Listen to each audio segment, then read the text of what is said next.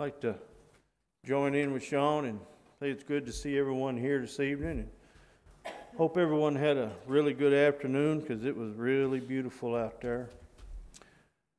You know, John got up here this morning and gave us a bit of wisdom from a young child and their point of things. If we take the charger away from Putin's car, he can't drive it and charge it up. Well, my grandkids were at Bass Pro Shop Friday. When they got in there, their mama said, "Now you boys hold our hands, and there's not going to be no running around." If anybody knows Will, he's got to run. So Logan looks over at Will and says, "Now, Will, you better listen to what they say, because if you don't, somebody will grab you, kill you, stuff you, and they're going to hang you on the wall just like they have all these animals around here. So you better behave." I love the way they just put it right out there, don't you? I don't know if he run or not, but I could see him hanging on a wall.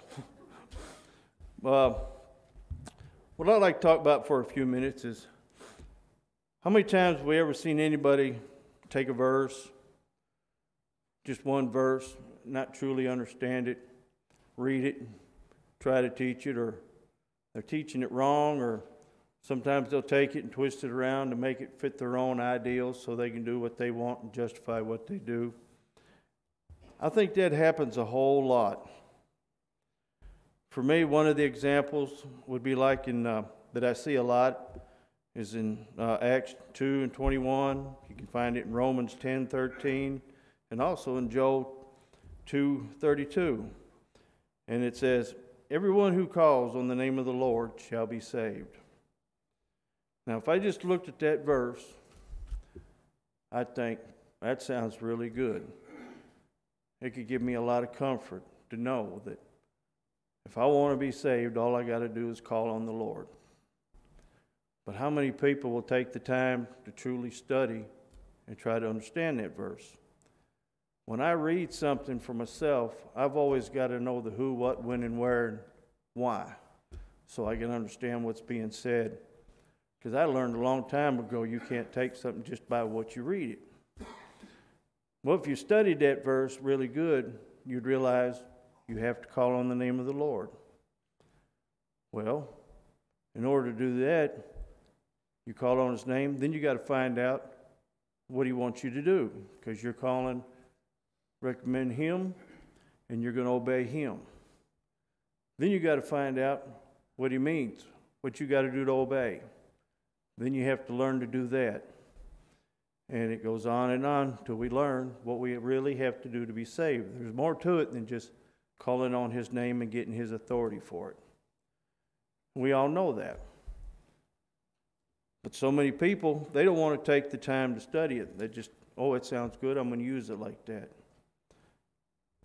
I think another one that a lot of people get twisted around a lot is like, you can find it in John 2, 1 through 11. You can talk to people about when they go out drinking stuff. And I've had a lot of people tell me, "Well, Jesus drank, didn't He? Didn't He turn water into wine? So He must have drank, so there's nothing wrong with it." Well, how many people has ever looked up the definition of what wine was back in that time? Once again, the who, when, where, and what. Mostly, wine was considered like grape juice. Different forms of grape juice, the way they make it, different strengths.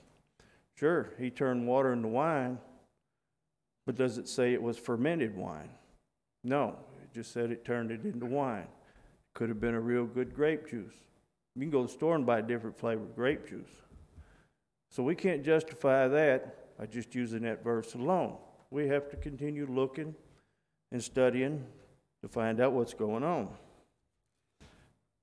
But the one I see a lot lately, I've read it a lot on the internet, and I see a lot of people saying it's one I want to talk about for a second. And that's in Matthew 18 and 20. It says, "For where 2 or 3 gather together in my name, I am there in the midst of them." I know up to about 13 years ago, I used to think, well, if 2 people got together, they can worship, and God will be there with them. And there's a lot of people today that think that has a lot to do with getting together for worship. But that verse really don't mean nothing about coming together for worship. If it did, then we'd have to have at least 2 people every time we worship somewhere. And if you know the true meaning of the word worship, we can worship individually by ourselves. But then if that's what this meant, we couldn't do that no more. So let me explain why I'm saying that.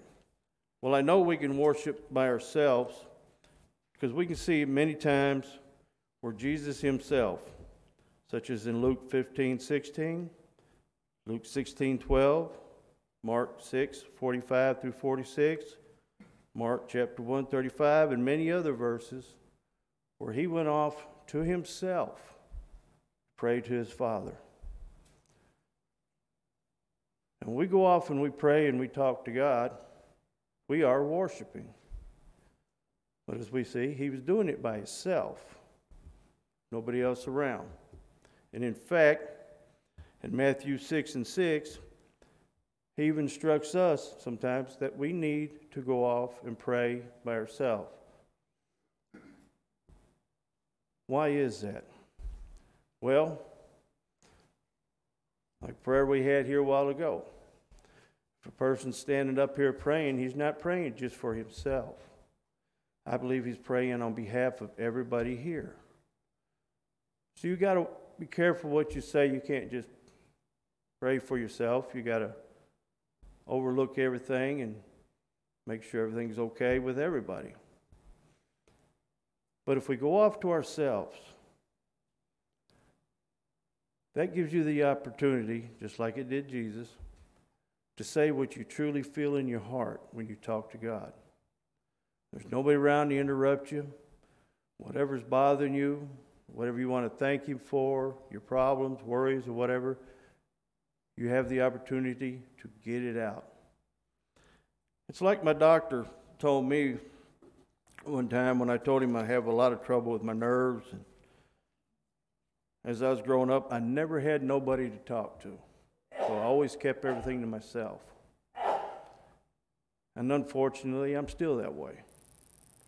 But he said, get off to yourself where nobody can hear you, see you, and just have at it. Get it out of your system. It really works. That's the way it is when you get off to yourself and talk to God. You can get what you truly want out and have that one-on-one conversation that you need sometimes. Now, that don't mean we have to do it by ourselves all the time, but it's a good way to start right there.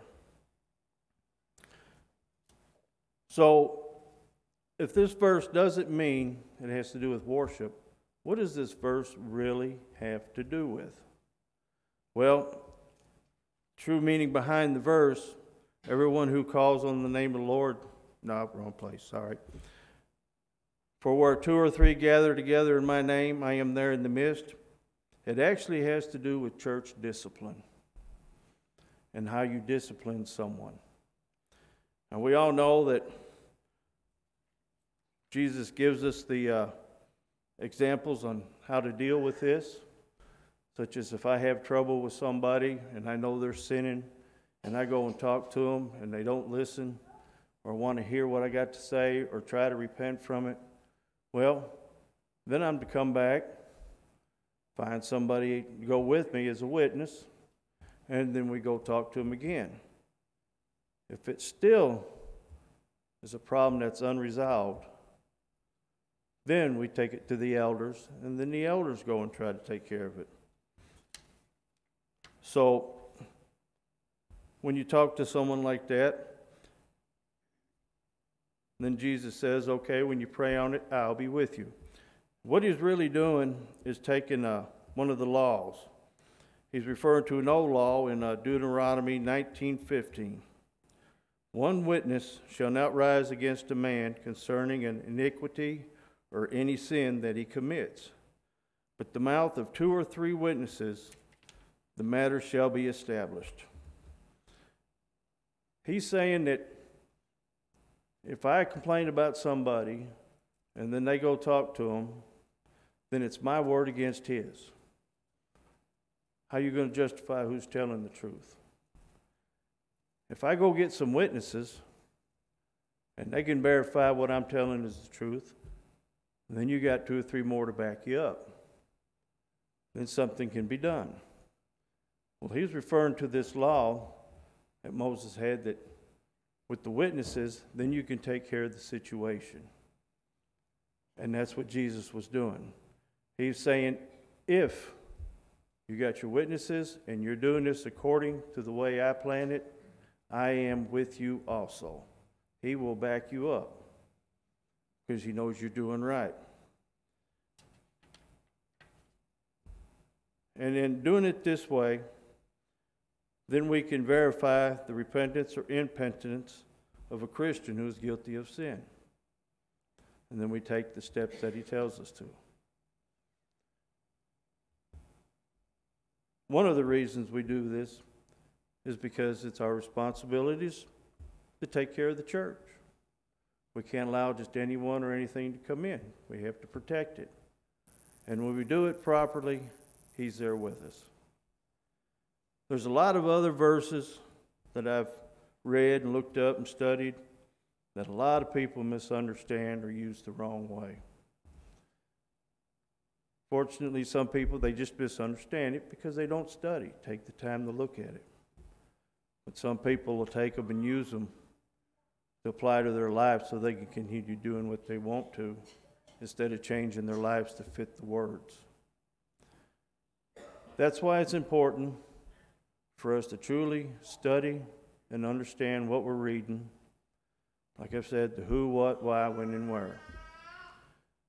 That way we may not make a mistake.